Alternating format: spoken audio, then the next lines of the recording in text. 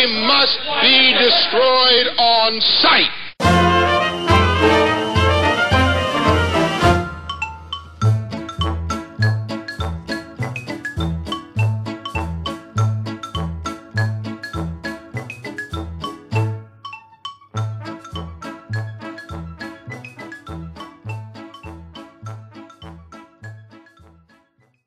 Okay, welcome to They Must Be Destroyed on Sight, a movie podcast. I'm your host, Lee Russell, joined by my friend and co-host, Daniel Harper.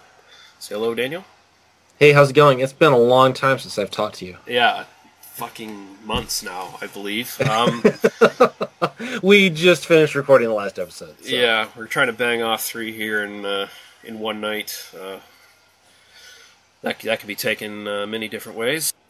Okay, we're going to be doing a movie Daniel picked this time around. It's going to be Dark City from 1998, directed by Alex Proyas, who is probably also best known for The Crow in 1994.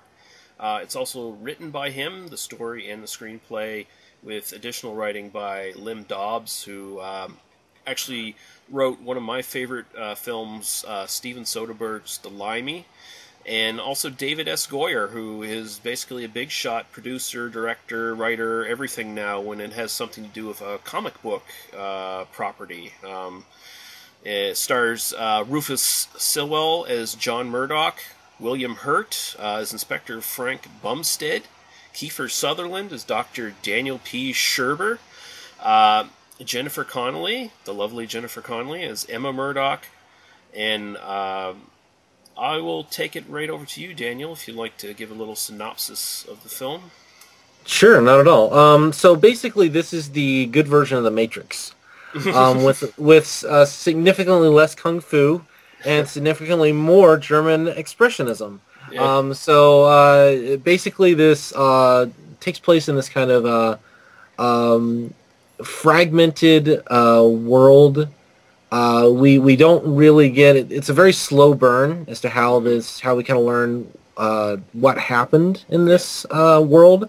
But you kind of gradually come to learn that this is a world in which an alien species is experimenting on human beings, trying to find the source of humanity, or the what really makes us tick. Yeah. And in doing so, they are implanting memories in people and changing the reality nightly at midnight. And they each have the ability to what they call tune the universe around them, and to essentially there's this big clockwork mechanism that makes the buildings change. So you can take a little tiny flat and you can turn it into this giant mansion, and some really effective special effects sequences for 1998, which some of which have aged well and some have not. But a great film, one of my favorite films of this kind of time period. And Roger Ebert named this his favorite film in 1998. And in fact recorded an excellent commentary track on the DVD. Yeah. Which I just want to make sure that people know that exists, because it's amazing. Yeah, and you should get the director's cut DVD, which is 111 minutes. It omits some things and adds in some new stuff, and it takes away this ridiculous monologue at the beginning of the film that gives away the entire plot before you even get into the film. Now, I actually have not seen the director's cut. When I watched this, I own the director's cut because my wife owns the director's cut, and I just never have sat down to watch it, despite the fact that I really love the film. Yeah. When I saw this again, I have an Alamo Drafthouse in town. Yeah. Which is it's a. So I got to see this on the big screen for the first time, and that's actually what my wife and I, our second wedding anniversary was like 2 days after this aired at the Alamo, and so we did the 10 p.m. showing. Once time they're going to show it, we got to see Dark City on the big screen, and it was pretty awesome. Very cool. So my wife is cooler than yours, most likely. Let's just go for that, because I said, hey, Dark City is playing the weekend before anniversary, and she says, why haven't you already bought the tickets? But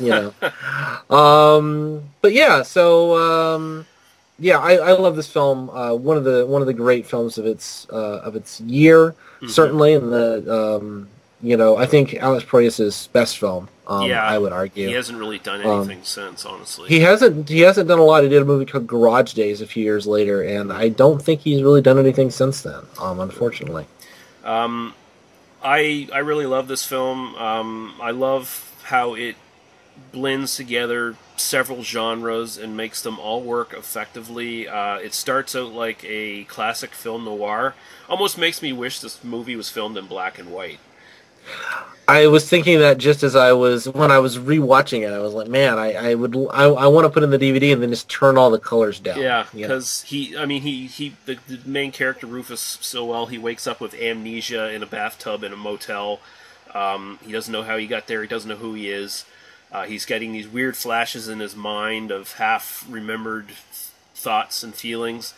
He comes out of his bathroom into the hotel room and he finds a dead hooker ceremonially murdered with a dagger, and he finds himself on the run from these aliens called the Strangers, who wear all black, and they look like the Nosferatu vampire, essentially. Yeah, they do very much. Yeah, I mean, a lot of the movies that this movie draws inspiration from. I mean, you mentioned the expressionism, German expressionism feel to it. You've got a big sort of connection to like Metropolis, Nosferatu, like I said.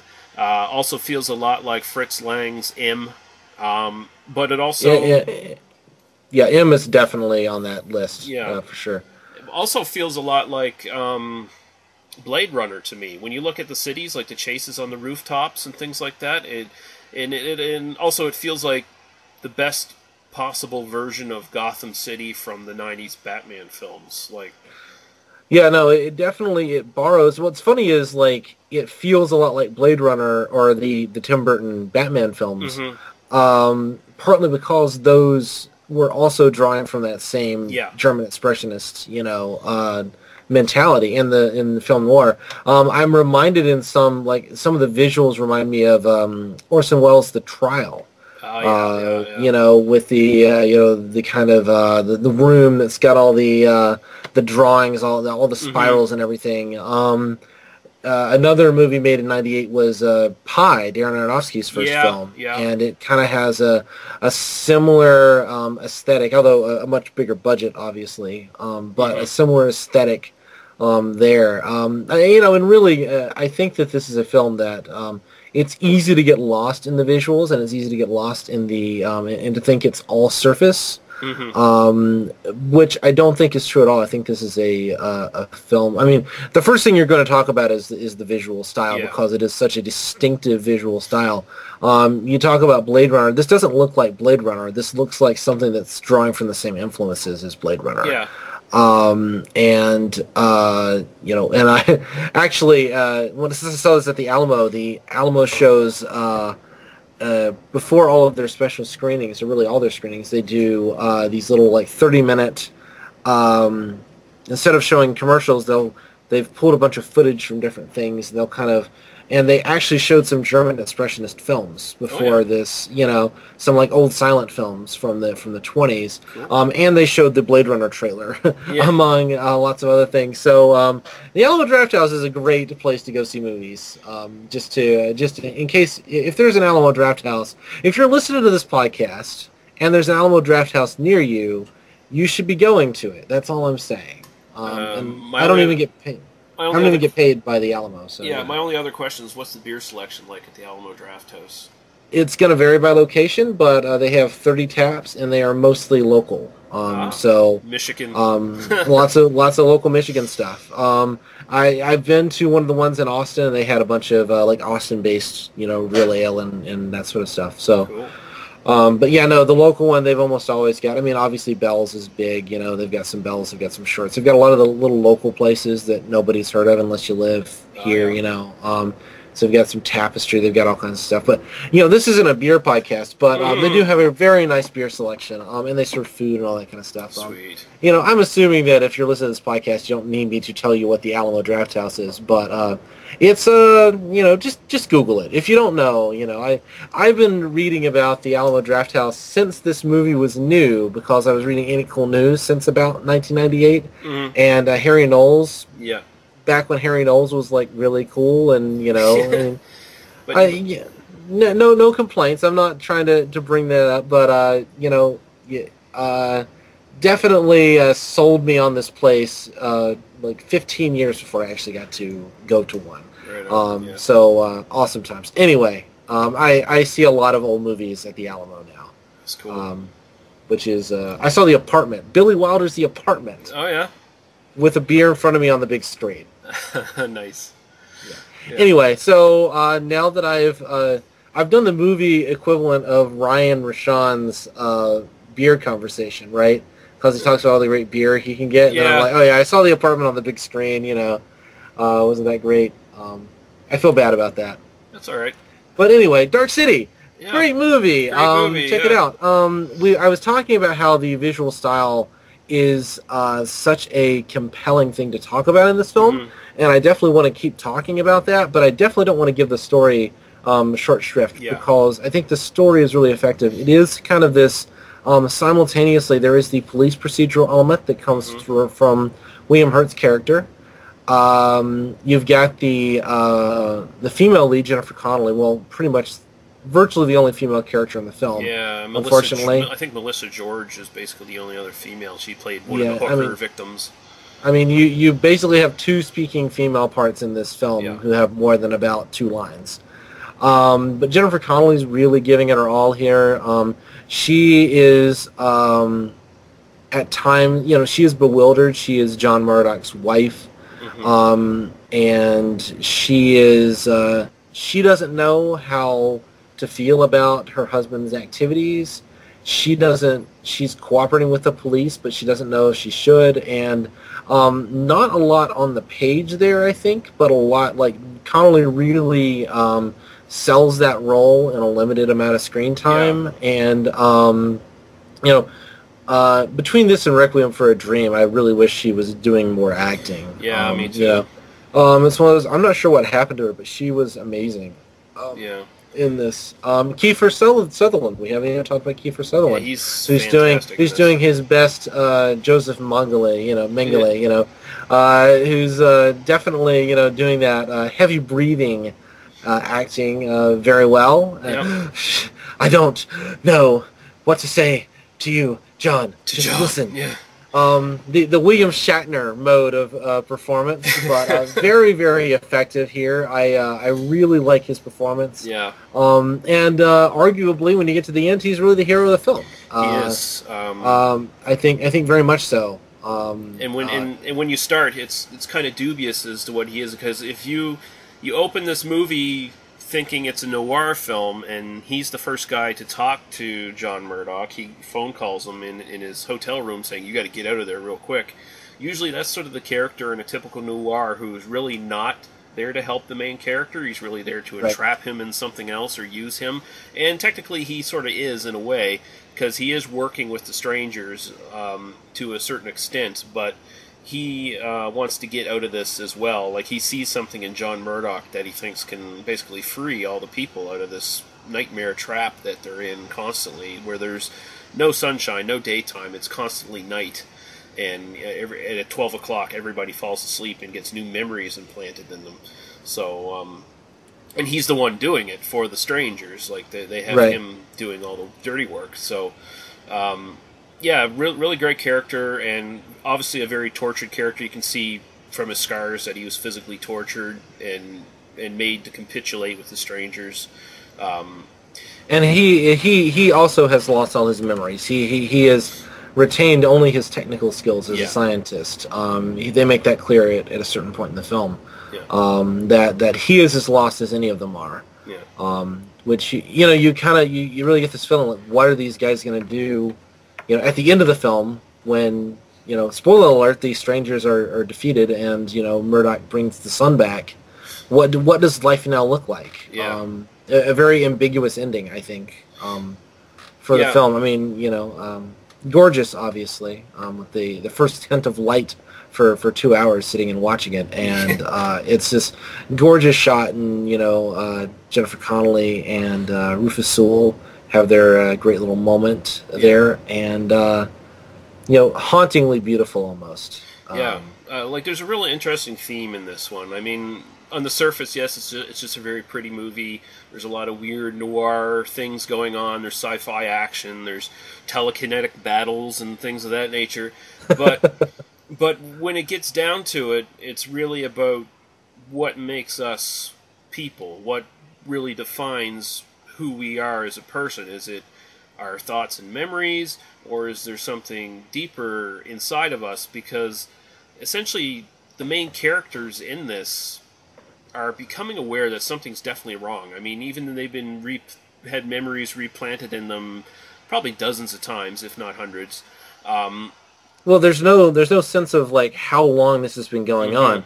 I mean, the strangers could have been manipulating people, and like people giving birth to new generations for millions of years, hypothetically. Yeah. I mean, because Kiefer Sutherland wouldn't live that long, but you get the idea. Like this could be a very long-term thing. It's completely isolated from the rest of the world.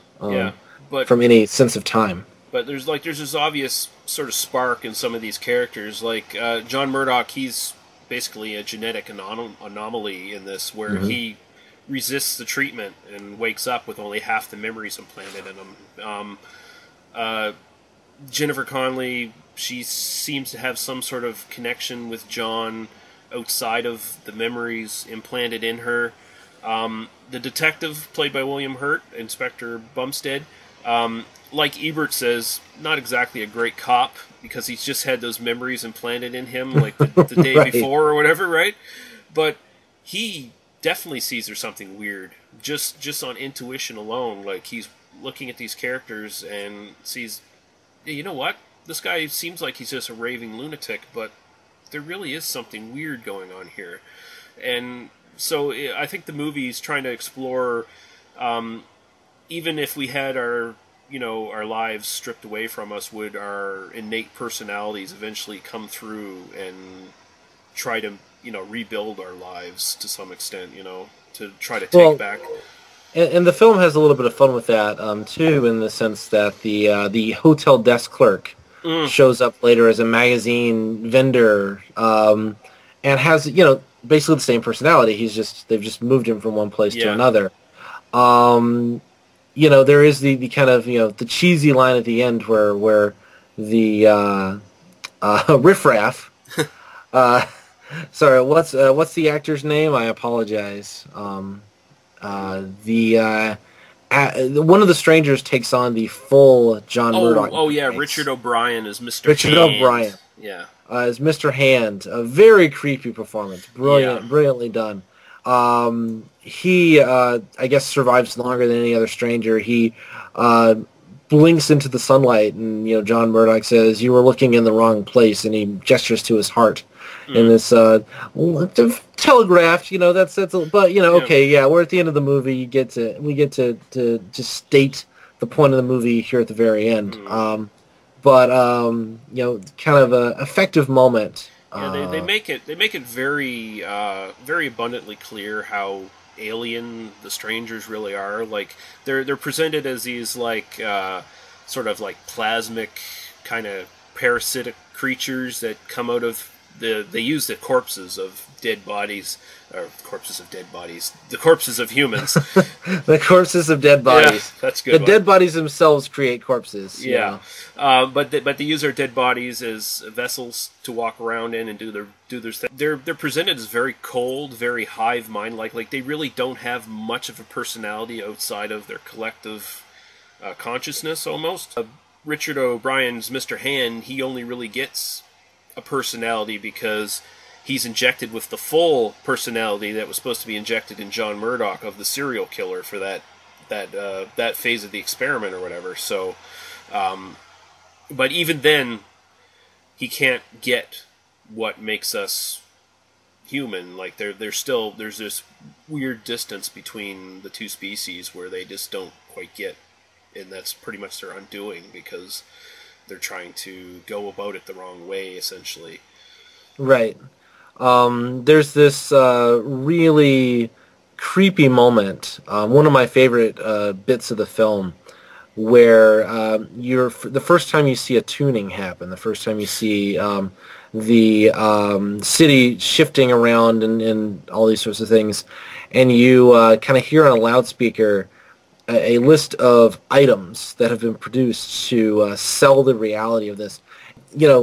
On an assembly line, putting together these knickknacks from people's lives.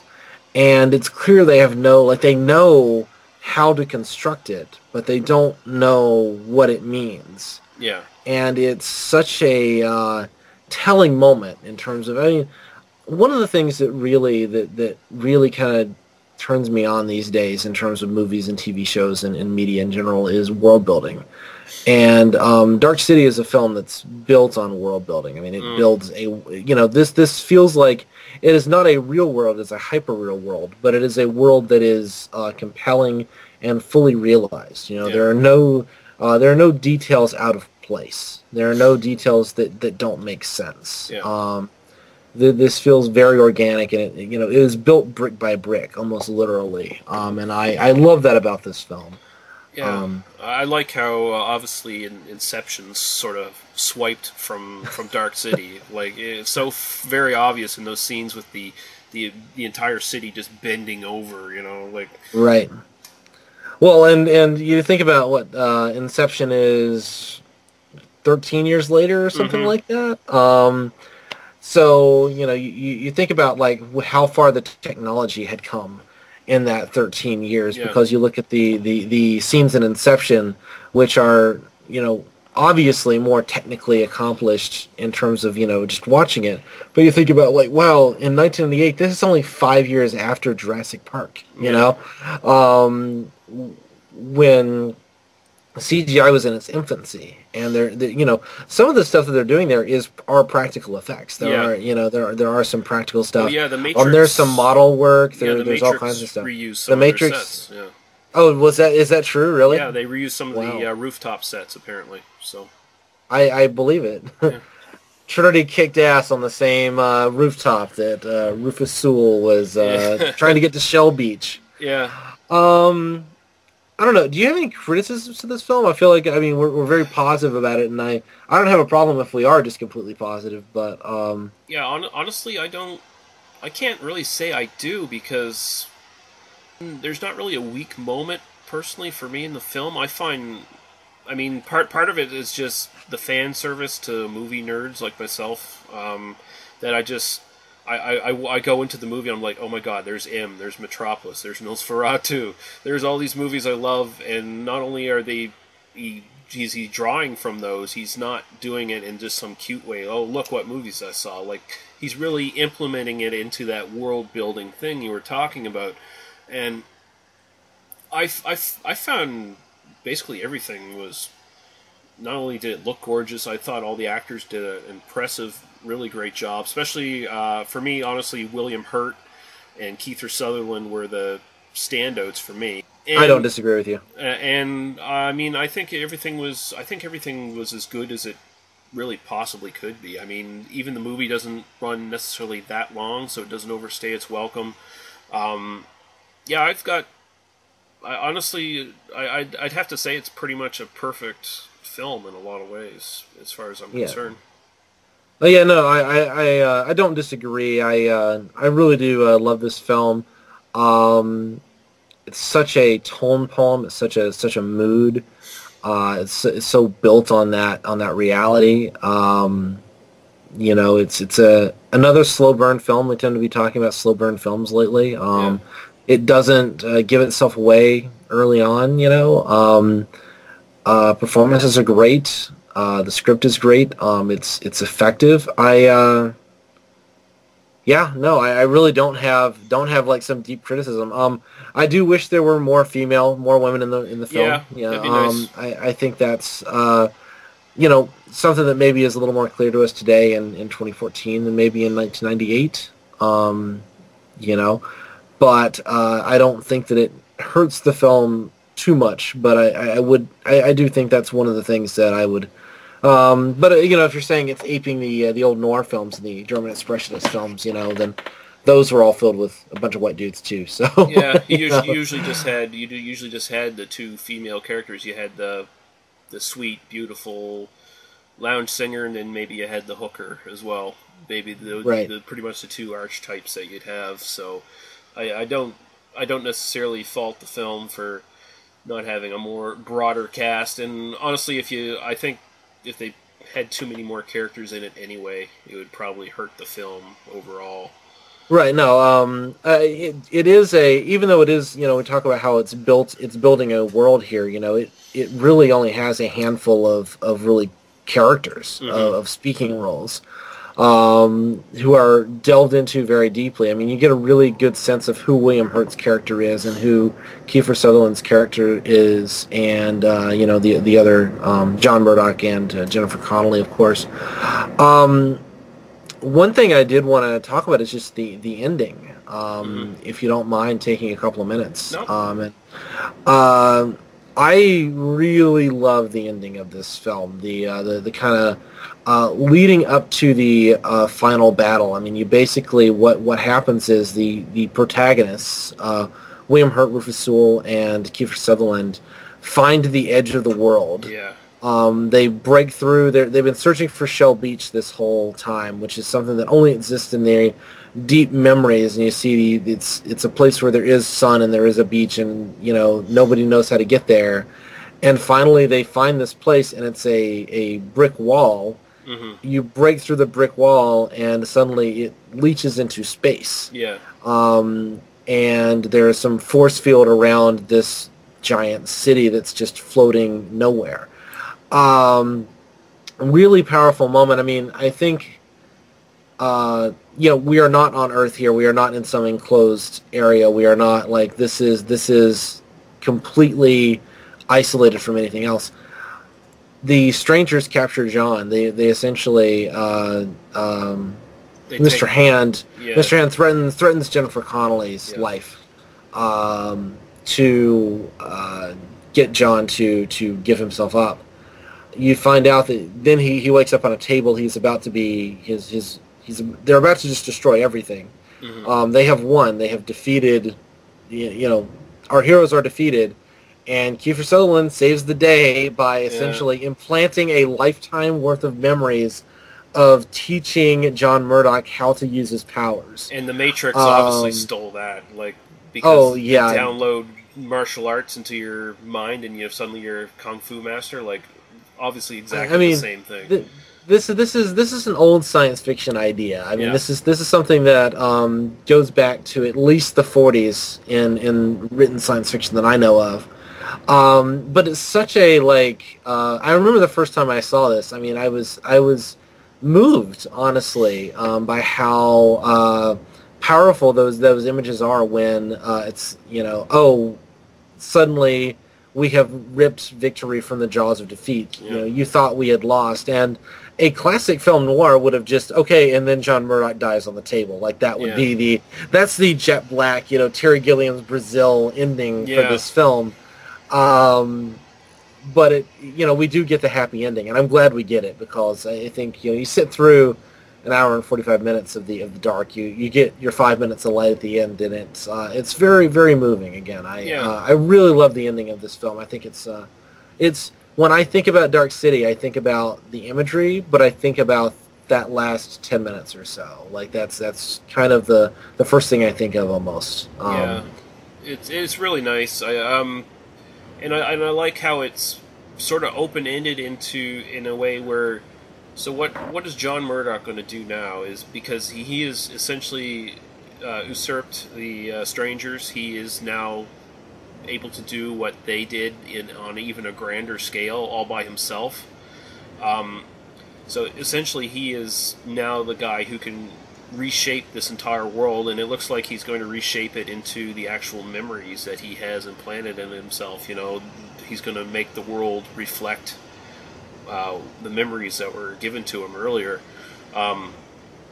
and I like that because it's left a little ambiguous as to what will become of this guy. Will he be tainted by that? Because you can sort of argue that the strangers, perhaps, they're not necessarily evil characters. They're just driven beyond, all good decency and sense in some sort of desperate attempt for survival in their experiments. And so it makes me wonder what's going to become of John Murdoch. And I like that sort of open-endedness. It's a happy ending, but at the same time, it's not a happy ending that ties everything together. So Right. I mean, it's definitely ambiguous, and you won't hear me say this often, but I think this is a film that you might actually want to see a sequel to, like a continuation of what happens 20 years later. What is this culture like? What have these people built? What is the world of this film? And I think that because obviously the director was not concerned with giving us nuts and bolts of exactly where they are, and and the film is better for it. That we're not. Oh, and then it turned out we were 43 light years from Earth, and it was like that sort of thing. It's you never get that version of events. It'd be interesting to be like, were there like astronomy observatories in Dark City before the end of the world happens and John Murdoch takes over? Were there scientists? Were there people like looking at like the physics doesn't work the way it should and that sort of thing? Yeah. That would be again an interesting thing that we fun to speculate about. I think. I want this film to be rediscovered not just by film nerds like us, but I want like nerds to discover it. I want people to kind of find it and have in-depth conversations about it. I want dorm room chatter about Dark City. Yeah, I can't. I honestly can't believe it was overlooked. I mean, I guess it must have just been a little too dense and maybe weird for some people because, I mean, it's a fantastic film. I mean, I think Ebert was correct in saying it was the best film of 1998. I mean, and this was up against stuff like American History X, Saving Private Ryan, one of my personal favorite movies, The Big Lebowski, Fear and Loathing. That was 97, wasn't it? No, Big Lebowski was 98 as well. Okay. Fear and Loathing in Las Vegas, Happiness, I think one you recommended to me that I haven't watched yet. So I mean, this was a great year for films, and Ebert singled it out as his best. And then you will find almost no bigger fan of Roger Ebert than myself, in terms of talking about film and talking about stories and how we talk about these things. Forget Siskel and Ebert. Let's talk about like Ebert's writing as a human being over from 1967 to 2013. He wrote for 40 something years about stories, and this was one of his all time favorite films. Yeah. So what else needs to be said? Yeah. So I think we're both in agreement that this is fucking fantastic. I mean, if you haven't seen Dark City, you should really give it a shot. Although now we've kind of given away the entire plot of the thing. But, but I don't think it's any less enjoyable, honestly. I think it's... there's a lot in this film we didn't talk about, too. And there's a lot going on. You get a lot of the great imagery. I mean, just let it wash over you. It's brilliant stuff. I mean, I would highly recommend this. I mean, going in, watching it, even though I've watched it several times... This latest time I watched it for the podcast, it still sucked me in like it did the first time I watched it. I mean, I still got really drawn in and just focused on it and didn't want to do anything else but watch the film. It was that good. So, yeah, definitely. All right, so wrapping up. So plug your shit, Daniel. Plug my shit. My podcast. Yeah. Yes. Well, you can find me if you want to find me on Twitter. You can find me at Daniel E. Harper. That's probably a good way to get a hold of me. If you want to listen to me talk about storytelling and feminism and other things, sexual dysfunction, in science fiction television shows, you can listen to my Doctor Who podcast, which I do with my wife. And Lee, I think, has listened to almost every episode of that. So I have listened to every episode. Excellent podcast. Awesome. Yeah, so you can find that at Oi Spaceman. That's oispaceman.libsyn.com.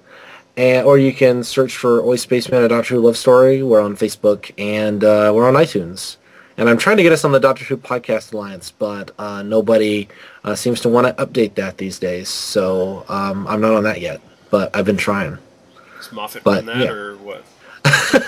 All right. You can catch me on Twitter, Lee Russell, HoaglyReviews@gmail.com if you want to email, hate mail, and send me lewd pictures. And I definitely send Lee lewd pictures on a regular basis. Yeah, very beard intensive pictures. Also, if you want to, you're probably watching this listening to this on YouTube, so you can just click my name and see all my beer reviews and whiskey reviews and all that other nonsense. And until then, we're going to go with a song, and this time it is your turn to choose, Daniel. So, what would you like to hear? It is actually one of Jennifer Connelly's songs from the movie, because she does play the lounge singer, and I have the title of it, because I am a bad podcaster tonight.